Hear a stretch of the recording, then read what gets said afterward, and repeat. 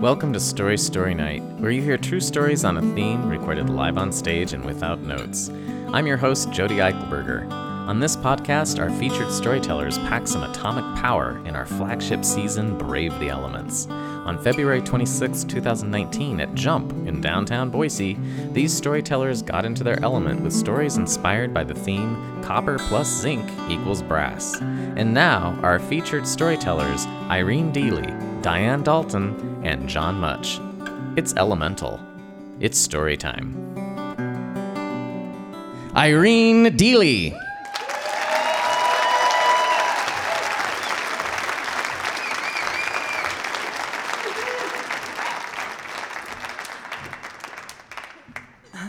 Jesus, help us! I slumped to the steel, cold, hard stool in my welding studio, and my cell phone slipped out of my hand onto the zinc and copper stained floor. It was a few days after September 11th, 2001, and I had just made 4 phone calls to every branch of the military service. Their response was all the same. We appreciate your enthusiasm, ma'am, but we just don't have a program for 50-year-old grandmothers. And I thought, what can a mother do? What can a mother do? So I grabbed a hunk of clay and I began forming it. And my mind wandered off to the Statue of Liberty standing on Bedloes Island. She was a 115-year-old mother. She wouldn't just stand there. So I started sculpting an image of the Statue of Liberty. No, she wouldn't just stand there. She would move. She would do something to protect the 15 million children that she had invited through Ellis Island. And my eyes started scanning around my studio, and it fell on the binding of a book, Bruce Lee. Yeah, that's what a mother would do. Statue of Liberty was hiding a beautiful, strong, brassy leg under her copper robes. She would kick her leg out right into the face of the enemy who was threatening the freedom for her children. So I began fashioning my liberty with Bruce Lee's signature kickbox move.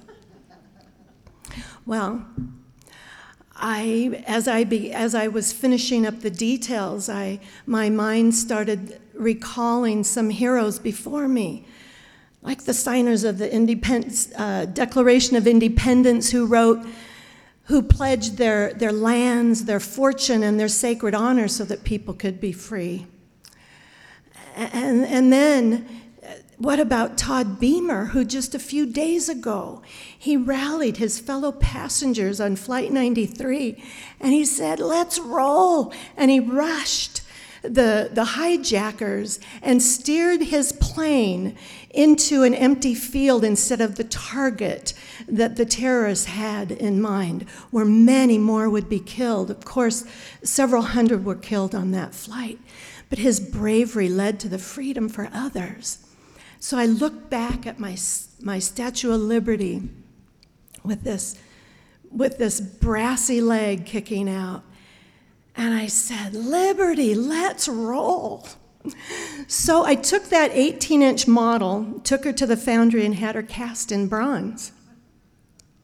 But I knew right from the very beginning that she needed to be a heroic scale 8 feet tall. In my mind, I could only see this heroic woman rolling out across the United States, heading toward the Statue of Liberty, and I saw her sailing on a barge just to communicate, hey, guys, we're free. We need to move with our freedom. We need to do something. But it took 7 years. And it was July 4th, 2008, when Liberty Let's Roll was unveiled at Hawk Stadium. There was a couple thousand people in the stands. She was unveiled. She was pulled out there with a 38-foot RV completely wrapped in a design of the skyline of New York City, and then emblazoned on the back of the RV facing right out toward Liberty were the words of Henry David Thoreau, which said, "When one advances confidently in the direction of his dreams and endeavors to live the life he has imagined, he will meet with success." Well, unbeknownst to the people in the stands who were now cheering for Liberty, and I had announced to them, "I'm going to New York, I'm selling Liberty around her big sister." They didn't know I had been trying to find a way to make that happen for several months. I couldn't get permits. To rent a barge was going to be $50,000 an hour. There was no way. Every door was slammed shut. But I announced to them I'm on my way, so the next day off we went with this brazen woman following behind this crazy RV. And the first stop was Tombstone, Arizona. Well, it wasn't the first stop, but this is one of the memorable ones. Tombstone, Arizona, and we parked on a side street. And as I got off the RV, I heard someone yell, "There she is!" And around the corner comes a crowd of people. Half of them had six-shooters strapped to their thighs. "There she is!" And they all came rushing, jumping up on the trailer, taking pictures, offering us a cold beer. It was like an old Western hoedown suddenly around Liberty. And I thought, wow, what's going on? And people started gathering from all over Tombstone. It had created quite a splash. Well, to break up the revelry, suddenly a sheriff appeared, tin badge on his shirt, and he was waving a flyer. He said, "We've got people on Main Street that are accusing you of disturbing the peace and making an image of a beloved icon of freedom in a sacrilegious pose." So I followed the sheriff onto Main Street, Big Nose Kate Saloon, and inside was the owner. He was rallying up his patrons. They were ready. They were starting a demonstration. They were gonna run Liberty out on a rail. So I showed the sheriff my brochure, and I gave him a quick inspiration behind Liberty, and then he addressed the saloon and said, "Ladies and gentlemen, cease and desist." And then he leaned over to me and he said, "Don't worry about old Cal. He's just sore that your Lady Liberty's leg is much more attractive than his dusty old saloon." So we headed out of town, but I was just troubled. I thought, this is not what I had in mind for Liberty. On one hand, it was like she was the cause of just drunken revelry, and on the other hand, people were interpreting her as a sacrilege to this beautiful icon. And I thought, oh gosh, maybe I need to turn back. But I'd already stated in front of 2,000 people that I was heading to New York City, so I kept on rolling. Well, the next stop was in San Antonio. We were invited to set up in front of a military hospital at Fort Sam. And we were right at the entrance to the hospital, and I noticed a soldier coming along in a wheelchair, and his head, he was turned away from Liberty. And before he went in, I noticed that he was a double amputee above the knee. And he went inside, and I thought, oh gosh, what have I done? Have I just completely been so insensitive to where I'm at. Here I've got this Statue of Liberty exposing her leg in front of a hospital where there's men inside that don't even have legs. And I was starting to think I was making plans to just leave. But then this soldier came back out. This time he caught my attention and he gave me a wink. And then he lifted his torso up off the wheelchair. And he kicked his stump high into the air. He was saluting Liberty, let's roll. So that gave me courage to keep on going, even though we still had no permits, no way of knowing how in the heck I was going to sell this crazy sculpture around the Statue of Liberty. Well, we came up into Pennsylvania, and we stopped at the Flight 93 memorial site. Out in the field, there was still a big, ugly gash. 7 years later, after Todd Beamer and his passengers had crashed into it and died, there was a big temporary wall where people could fix memorials in remembrance to those who had lost their lives. And so I had grabbed a T-shirt that we had screen printed this image of Liberty and was tying it onto this memorial wall. And as I turned around to leave, I saw a woman coming toward me. She had this crazy high platinum blonde hairdo, and she was beautifully dressed. The sun was setting, and it was just lighting up this pompadour hairdo like a halo. She got closer, and suddenly she just fell down on her knees. And I thought, oh, she's tripped and fallen. Can I help you? And I reached my hand down, and suddenly she, still on her knees, she looked up at me with piercing blue eyes, with great emotion. She said, "You're an angel. Don't stop what you're doing." Well, I left that memorial site troubled more than ever. I felt sick to my stomach. What in the world? So now Liberty is making people address me like I'm an angel and kneeling. I thought, this can't be. But now I was so close to New York, I honestly wanted to turn back. I was ashamed at what I had created, but I kept on going.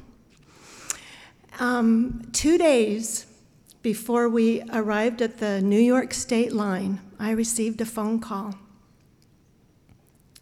"Hello, this is Frank from the National Park Service on Bedloe Island. I understand you have a sculpture that you want to sell around the Statue of Liberty. I'm here to make that happen." I thought, this has got to be some kind of a hoax, so I played along with his joke. "Okay, yeah, sure. Well, now, why in the world would you want to do such a crazy thing like that?" "Lady, this is not a joke. You love our liberty, and we love yours." He commenced to give me elaborate details on how to get onto Ellis Island, get to the dock where he said he was going to have a forklift, a barge, a service boat to pull us out into the bay, and a time and a day to meet us. I still felt like this was too good to be true, but I hung up and thought, oh, well, I'm headed that way. So now we're approaching the bridge and tunnel onto Manhattan. We were a day early before this supposed meeting with Frank. And I thought, well, I mean, we're this far. I don't have the permits. The worst they could do is tell me to turn around, right? So we headed across the bridge. We got to the entrance to the tunnel where there was a toll booth. The tunnel was going to empty us out onto Manhattan. The toll booth operator came out. She looked up and down the Liberty rig, walked back to the end, checked out Liberty, let's roll, came back up. I was getting ready to tell her, sorry, I don't have any permits. And then suddenly she said, she's awesome, and waved us on through. We didn't have to pay. She didn't ask us for permits. It was a beautiful day, and we had the windows rolled down. So all through the tunnel, we were yelling, whoa, we're going to New York. We're on the island. Well, we come out on the other side, the window's open, and I look around, and there on the edifice of the tunnel was scaffolding. A whole bunch of construction workers were dotted all across. And, I look up at them, and suddenly I see one of them. Hey, you guys, look it over there. And then another one. Oh, awesome broad. And then, nice leg. And suddenly they were cat calls and whistles and yelling and thumbs up. And I thought, oh, great. Now my sculpture is just a focus of testosterone-charged Brooklyn construction workers. Well, we kept on going. And now we are passing by Ground Zero. And I hadn't considered that I'm now invading a sacred place where 3,000 lives had been lost in this horrific attack. And here I was, how did I have the chutzpah to enter a city who had this beautiful Statue of Liberty, so stately and graceful. And I was coming in with my Statue of Liberty with her leg flying high. And I just thought, oh gosh, God, what am I doing? Who do I think I am? Well, over the road was a viewing bridge that we were just about to pass under. And I looked up, so it was built so that people could gather and pay their respects for the lives that were lost. So I looked up there, and I was expecting to see jeers and sneers and get out of here. But instead, what I saw were people clapping, and they were cheering, and there was double thumbs up, and I thought, oh gosh, how did this happen? Well, so we kept on going to the easternmost end of the island where Battery Park is. And I was hoping, okay, well, we're getting close. Maybe we'll be able to just make a quick turn, and as we turn, we'll be able to see the Statue of Liberty from where we are across the bay. There was a bus lane open right there in front of Battery Park. And there was a whole long line of people all the way from where you get the ferry to the bus stop. And so we pulled up in front of the bus lane, and I quickly grabbed a handful of Liberty brochures, and I jumped out. I was just going to quickly go hand out a few brochures to the people who are bored waiting in line. But just as I jumped out, I was met by a big New York cop. And he goes, "Hey, lady, what do you think you're doing here?" Well, I handed him a brochure, and I started talking really fast, that 10-second elevator pitch. And he looked at Liberty, looked at the RV, said, "I'm sorry, ma'am, you can't park here.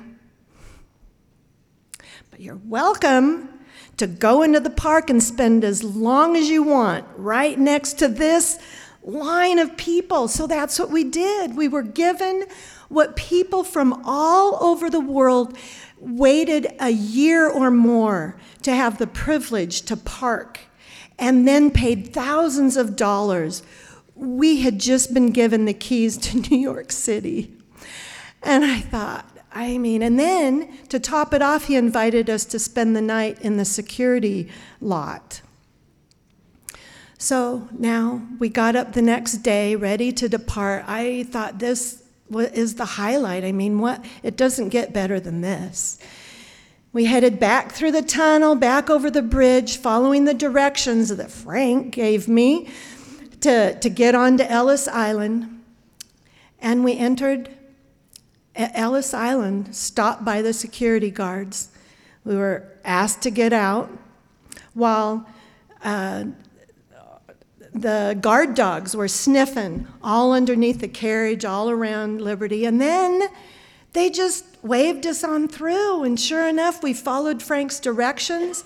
And there, out behind the historical buildings on Ellis Island, was a mammoth forklift, a barge tied up to a service boat that was waiting to pull me and Liberty out into New York Bay. Frank showed up. He welcomed me, and there the forklift was. We detached the trailer, so 18-foot trailer, 4-foot steel pedestal with 8-foot tall bronze sculpture. This was a 4,000-pound unwieldy load that this forklift lifted up, reached way out over the dock, and as it was lowering down onto the barge, it began tottering on 2 wheels, but the operator gingerly let her down. And then Frank invited me, said, "Would you like to ride with your Liberty?"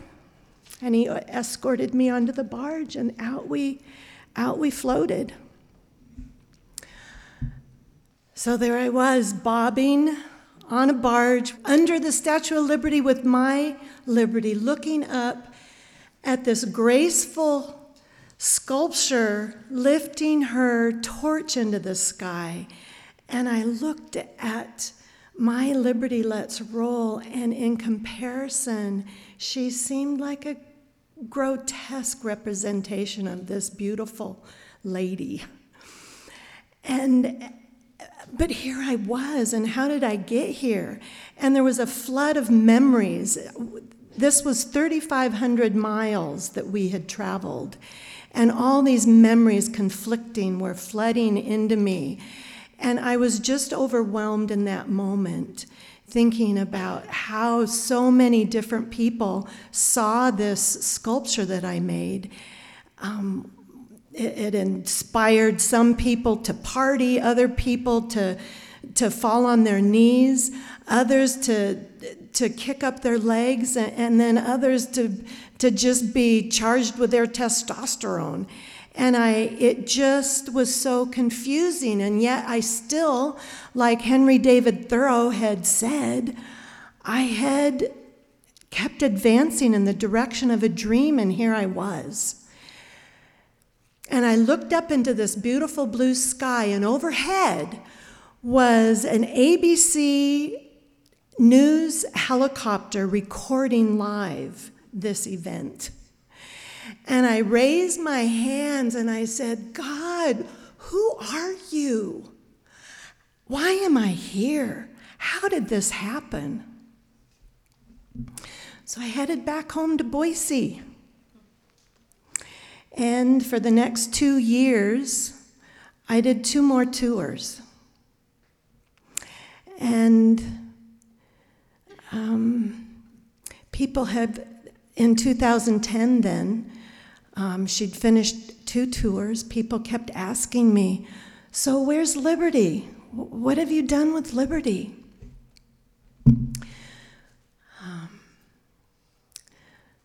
She had, in 2010, after she had traveled her last mile of 21,000 miles, I had come to a place where I realized she was representing something that I didn't intend for her to be. And so 5 years ago, Liberty traveled her last journey back to the foundry where she began. She had come to represent something that I had not intended for her to become. In fact, there was a variety of people that had adopted this image. She had become a mascot for a roller derby team. She had become an icon for a fundraiser for cancer survivors. She'd been invited to Burning Man and invited to military bases and then shopping centers. And I realized this image has just become another cheap marketing tool. So I had her melted down in the crucible where she had been born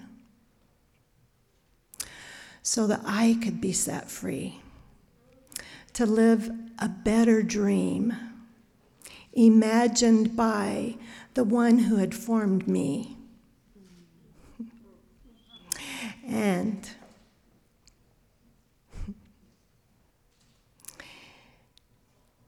he said, "Come on, Irene, let's go."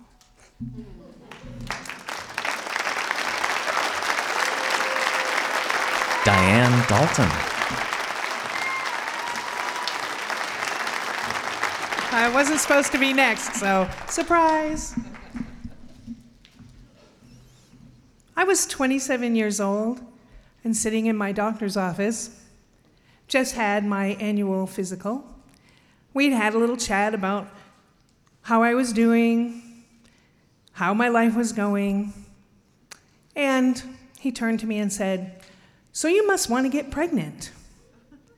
No, I don't want to get pregnant. As a matter of fact, I don't think I can have children, but I definitely don't want to get pregnant. He said, "Why don't you think you can get pregnant? You're healthy, you're young." Well, see, I was born in the 50s. I grew up in the 60s and hit my sexual peak in the 70s. And before the AIDS epidemic, it was kind of a wild and crazy time. Yay! Birth control was kind of left up to the woman, which it still is, but there were a lot more options. So I couldn't take the pill. It made me sick. It makes a lot of people sick. I couldn't use condoms because I was allergic. But also, back then, if a woman carried condoms in her purse, they kind of labeled you. It wasn't like now. Everybody's kind of prepared. So I didn't really have anything, and I kind of flipped a coin every time. I was kind of taking a chance. And for 7 years, nothing had happened. I wasn't pregnant. I did have sex. I wasn't pregnant. But my doctor said, "You're in a committed relationship now, Diane. You're going to have sex more often." I know. And you might get pregnant. And if you don't want to have a baby, I would suggest that we do something different. See, what I was using then was the sponge. If anybody remembers that, it was made famous by Elaine on Seinfeld. It was a literal 2-inch sponge that you inserted 10 minutes before sex, and it covered the cervix. And it was supposed to stop you from being pregnant, but only with about 70% effective. But it was working, so I didn't think anything of it. He said, "That's not really safe. If you don't want to be pregnant, that's not the best thing to do." So I asked him, "What do you want me to do? What should I do?" And he brought in a little tiny piece of wire, smaller than a paperclip, and he said, "This is a copper IUD. I think we should insert a copper IUD. It's 99.9% effective." 99.9%, that sounds good. Although for 7 years I haven't had a problem, that sounded good. I said, "How does that work? Look, I'm using this sponge, and you bring in that. How does that work?" And he told me that sperm, the copper, is toxic to sperm, and I didn't know that. That's pretty interesting. So he said, "Come back in about a week and we'll insert the IUD." I came back in a week, and the first indication I had that I probably shouldn't take everything he said at face value was when he said, "This might pinch a little bit," because after what felt like a monkey with pliers putting a vice clamp on my uterus, I had an IUD. I probably, at that time I should have questioned his judgment. 6 months later, as a matter of fact, on Mother's Day, I'm at home. My mother comes to visit with my stepdad, and I'm making dinner, making a lasagna. And I've been tired, feeling a little bloated, not feeling too good, but, nothing really that I felt could be wrong. I have irritable bowel, so I thought maybe it was that. But right in the middle of making this lasagna, I had to go throw up. I came back out and said, no, it's okay. All right, maybe I got the flu. And I don't know, but mothers have some kind of sense. And she said, when was your last period? Well, one of the side effects of that IUD is it makes you very irregular. So I'm like, I don't know. But Mom, 99.9%. You don't understand. I'm safe. 7 years and then 99.9%. But she was visiting, and she's 3 hours away, so she said, would you mind if we went to the doctor tomorrow just to find out, just to put me at ease, because you've always said you don't want children. And I thought, yeah, we'll go, just to make her happy. It's no big deal. We went to the doctor. We sat in the office. I let them draw the blood. I kept telling her, don't worry about it. Mom, 99.9. I'm telling you, the odds are on my side. So, after about 10 minutes, the doctor opens the door, big old smile on his face. Congratulations, it's positive, you're pregnant. Mind you, he was from South Africa, and for about 5 seconds I thought, maybe that means something else in South Africa. I don't know. So I sat, and as I was in a fog, I heard words like 6 weeks and pregnant. It means the same thing here. But in that instant, I realized that I did want to have a baby, but I was using it as a mechanism. Because I didn't think I could have one, I kept saying, I don't want one, because I didn't want to disappoint myself. I didn't want to be hurt. So in that instant, I was so excited, like, oh, wow, I can get pregnant. I'm having a baby. So then he said, but we have to discuss your options. You do have an IUD, and you have 2 options. The first option is we can remove the IUD. I'll send you to a specialist. He will use an ultrasound, and he can go in and pluck the IUD out. Unfortunately, when he does that, it tears a little hole, and you have about a 60% chance of a miscarriage. That was kind of depressing. What's my second option? Your second option is we can leave the IUD in. Why didn't you lead with that? That made sense, right? But Diane, there's a slight possibility that if we leave the IUD in, that during the pregnancy, it will grow onto the baby. Most likely it will grow onto the baby's face or forehead, right, but in the eye area. And when the baby's born, it will have to be taken in and have surgery immediately. Wow, those aren't really good options, because I'm excited. So how long do I have to think about this? I need to know right now, because the sooner we do this, Diane, the better. We need to get the IUD out or decide to leave it. I said, well, what are the odds that the IUD will grow on the baby's face? What's the chances? I've been playing with those odds for 7 years. Well, he said, it's about the same as the odds of you getting pregnant with an IUD. And I could see the look on his face when he said it, that he was like, oh, shit. I was like, yeah, thanks a lot. So, needless to say, I chose to have the IUD removed so that I didn't have to worry about that. So I went to a specialist, had the IUD removed. I was told I had to, unfortunately, lay on the couch for 6 weeks, try to rest, let my boyfriend do everything, which was such a hardship. So I lay on the couch and I relaxed and I waited for everything to heal. And when I went back to the doctor, they said everything's okay. Now we just have to go through the pregnancy. I had a kind of precarious pregnancy because I developed diabetes. And for that reason, I had to have an ultrasound every month, which is not normal. So I went to the office every month, and I saw the doctor every month. I also had RH factor, so just a lot of things happened.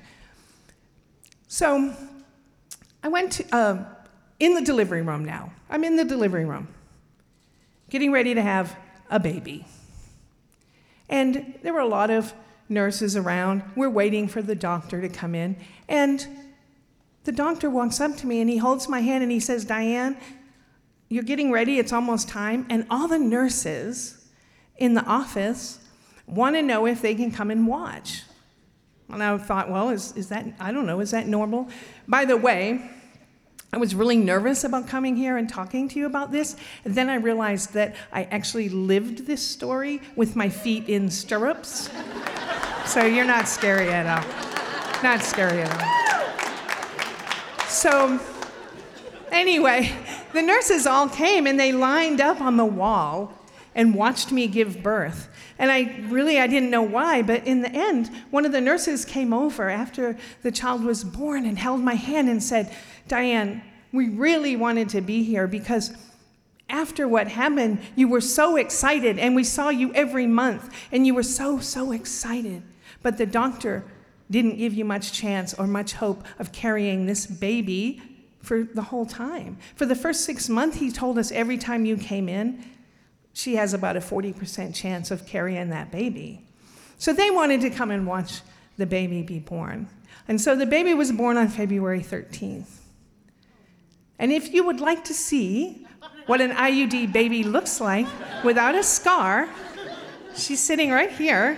This is her. This is Amber.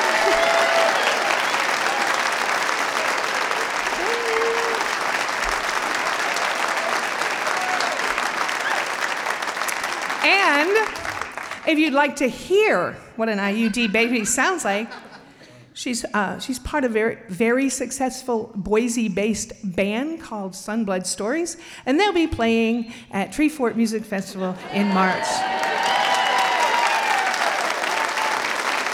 This man has a story. Please welcome John Much.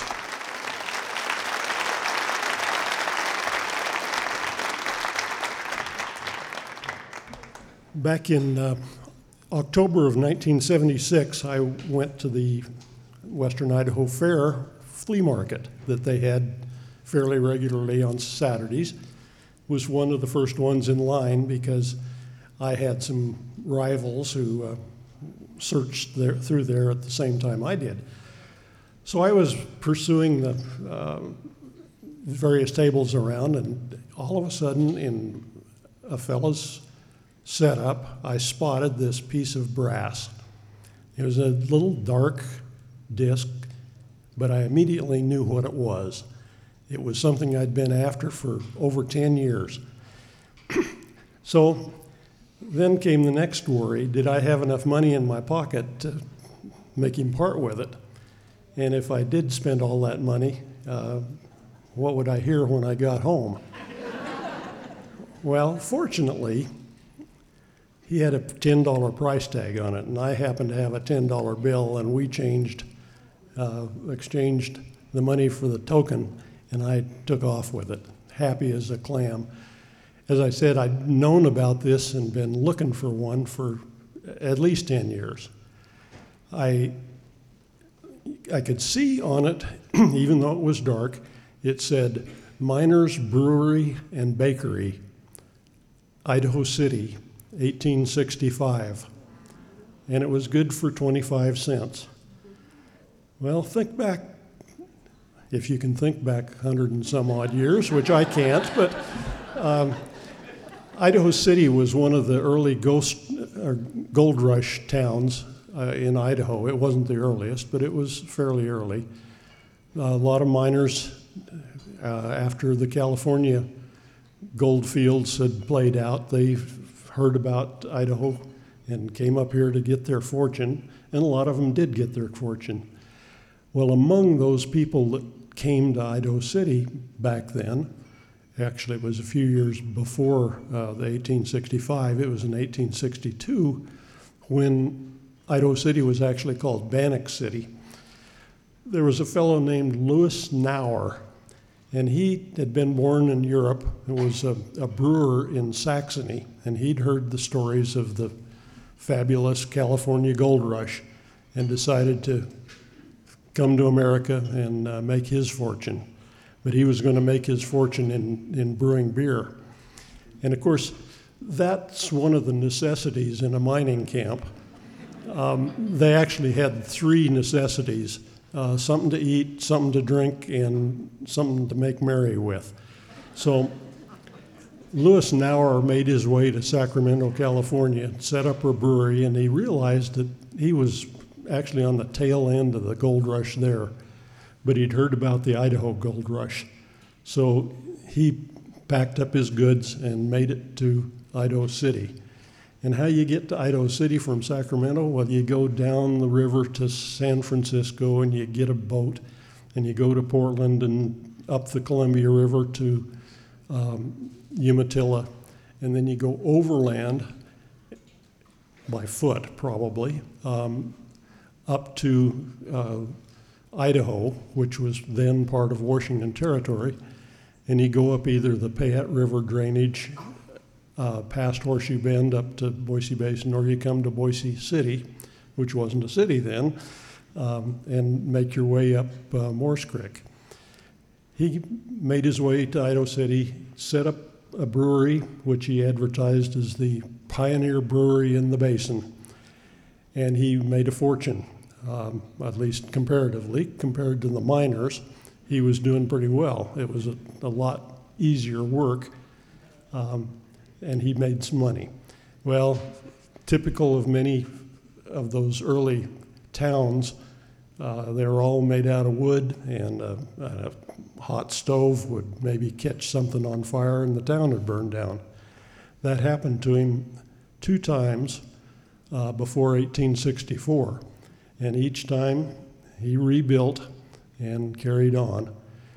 Well, in the fire that happened late 1864, he had learned, because the Civil War was raging at that time back in the States, that all the money was out of circulation. Especially in a place like Idaho City, there was no money to be had. Coins were hoarded. If in the East, they didn't even exist back out here. Paper money was not to be trusted.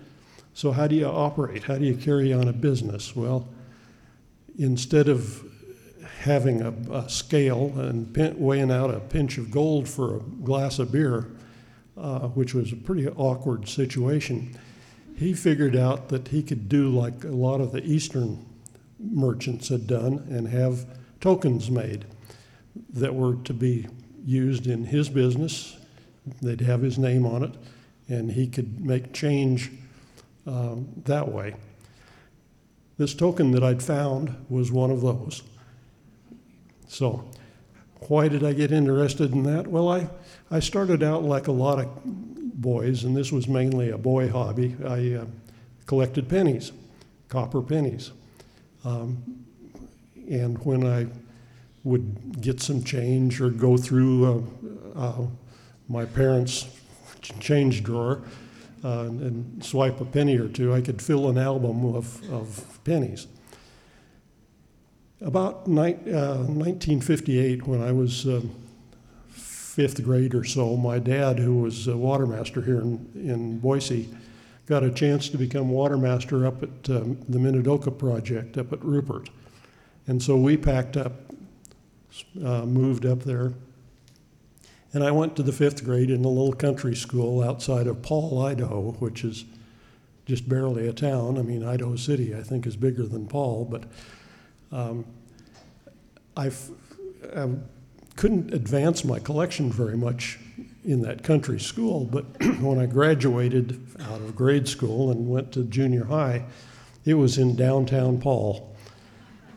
And Paul had a bank at the time, and so at lunchtime I could eat my sack lunch that my mother had prepared for me, and I could hustle myself uptown to the bank and get a couple of rolls of pennies with my allowance money and go through them and find pennies to add to my collection. Well, that was great. I made some progress. I graduated from junior high and went to high school. Well, Minico High School, if you've been by there, it's out in the country. So that put the kibosh on my going downtown to the bank. You couldn't go anywhere from the high school. But the saving grace was that the high school had a coin club.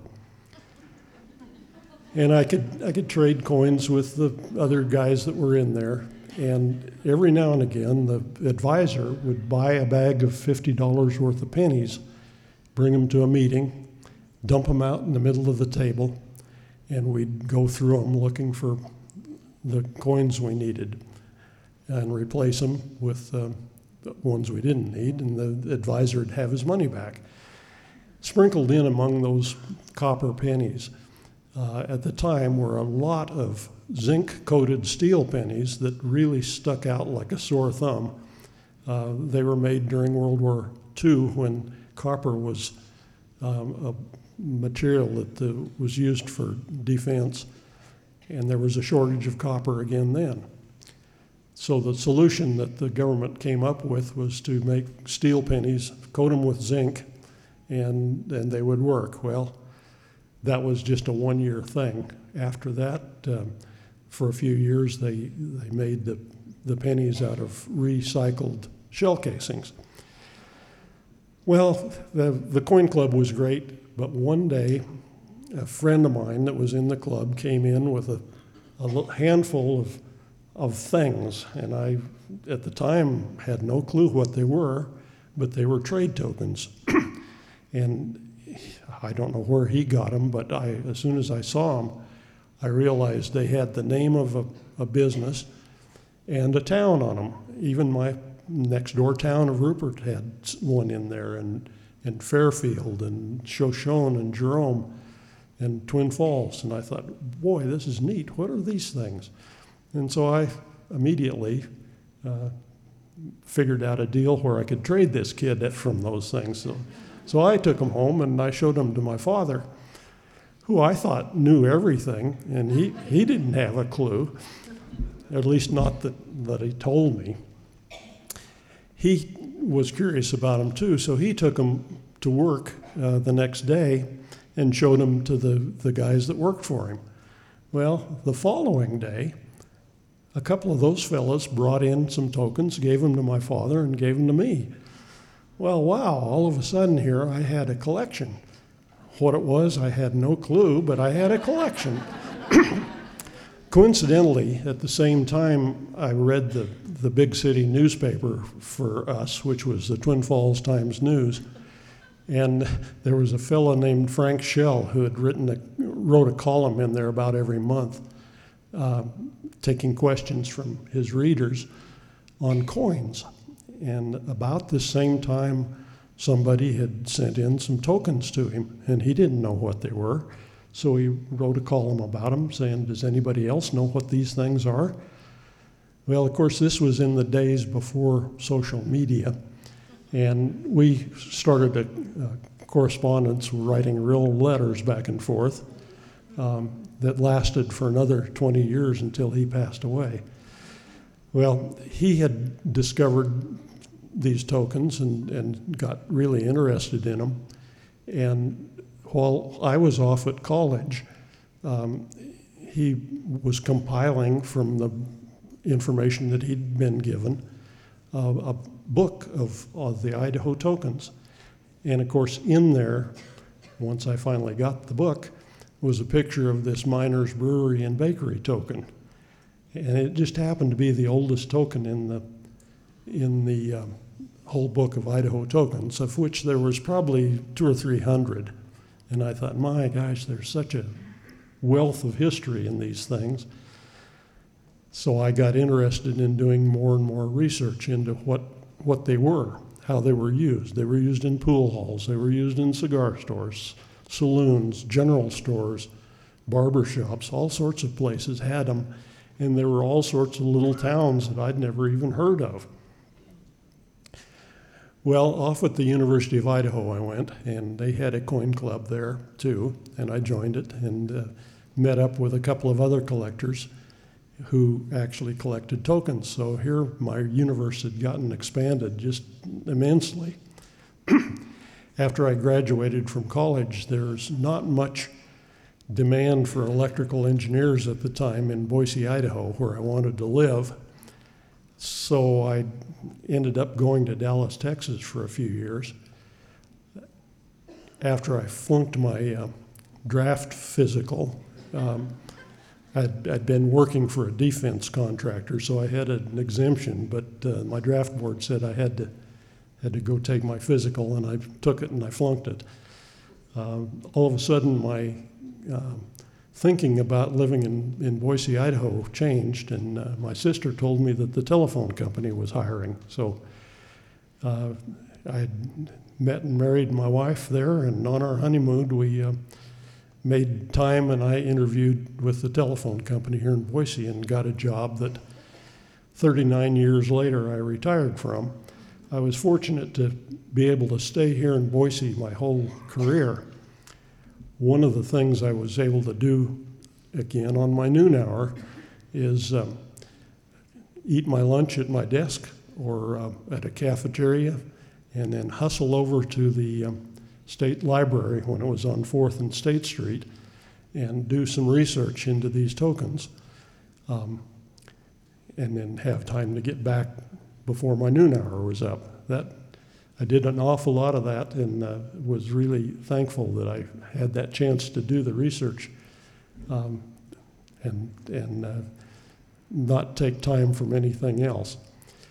Well, as I mentioned, Frank Schill had written this book on Idaho tokens, and by the time I had retired, he'd written a second edition of that, and there were probably another 400 or 500 tokens from towns from Eastport up in North Idaho, clear down to Pegram in the southeast corner of the state, and everywhere in between were these tokens.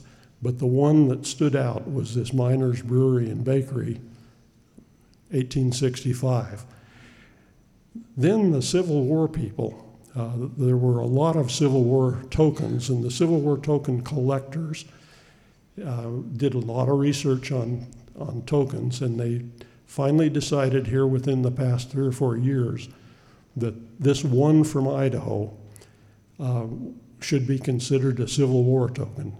And it was, the definition by their reckoning is a token that was used in place of money during the time of the Civil War. After doing further research, I found that Lewis Nauer's business had burned down in the last of 1864. He'd gotten it rebuilt and opened in April of 64, and then in April of 1865, and then in May of 1865, the Civil War was ended by the surrender of Lee at Appomattox. So by 1 month, Idaho got a Civil War token, and it is the only Civil War token east of either Minnesota or Missouri. Everything else is in the Northwest. So we Idaho token collectors are real proud of these. They're all dark because they had gone through the fire that happened, and I don't believe many of them got into circulation. But that kind of research has been stuff that I've done now for, I hesitate to say how many years, but I really do appreciate you taxpayers paying for things like the Idaho History Library and the Boise Public Library, and now the internet that makes it a lot easier to research stuff like that. Thank you.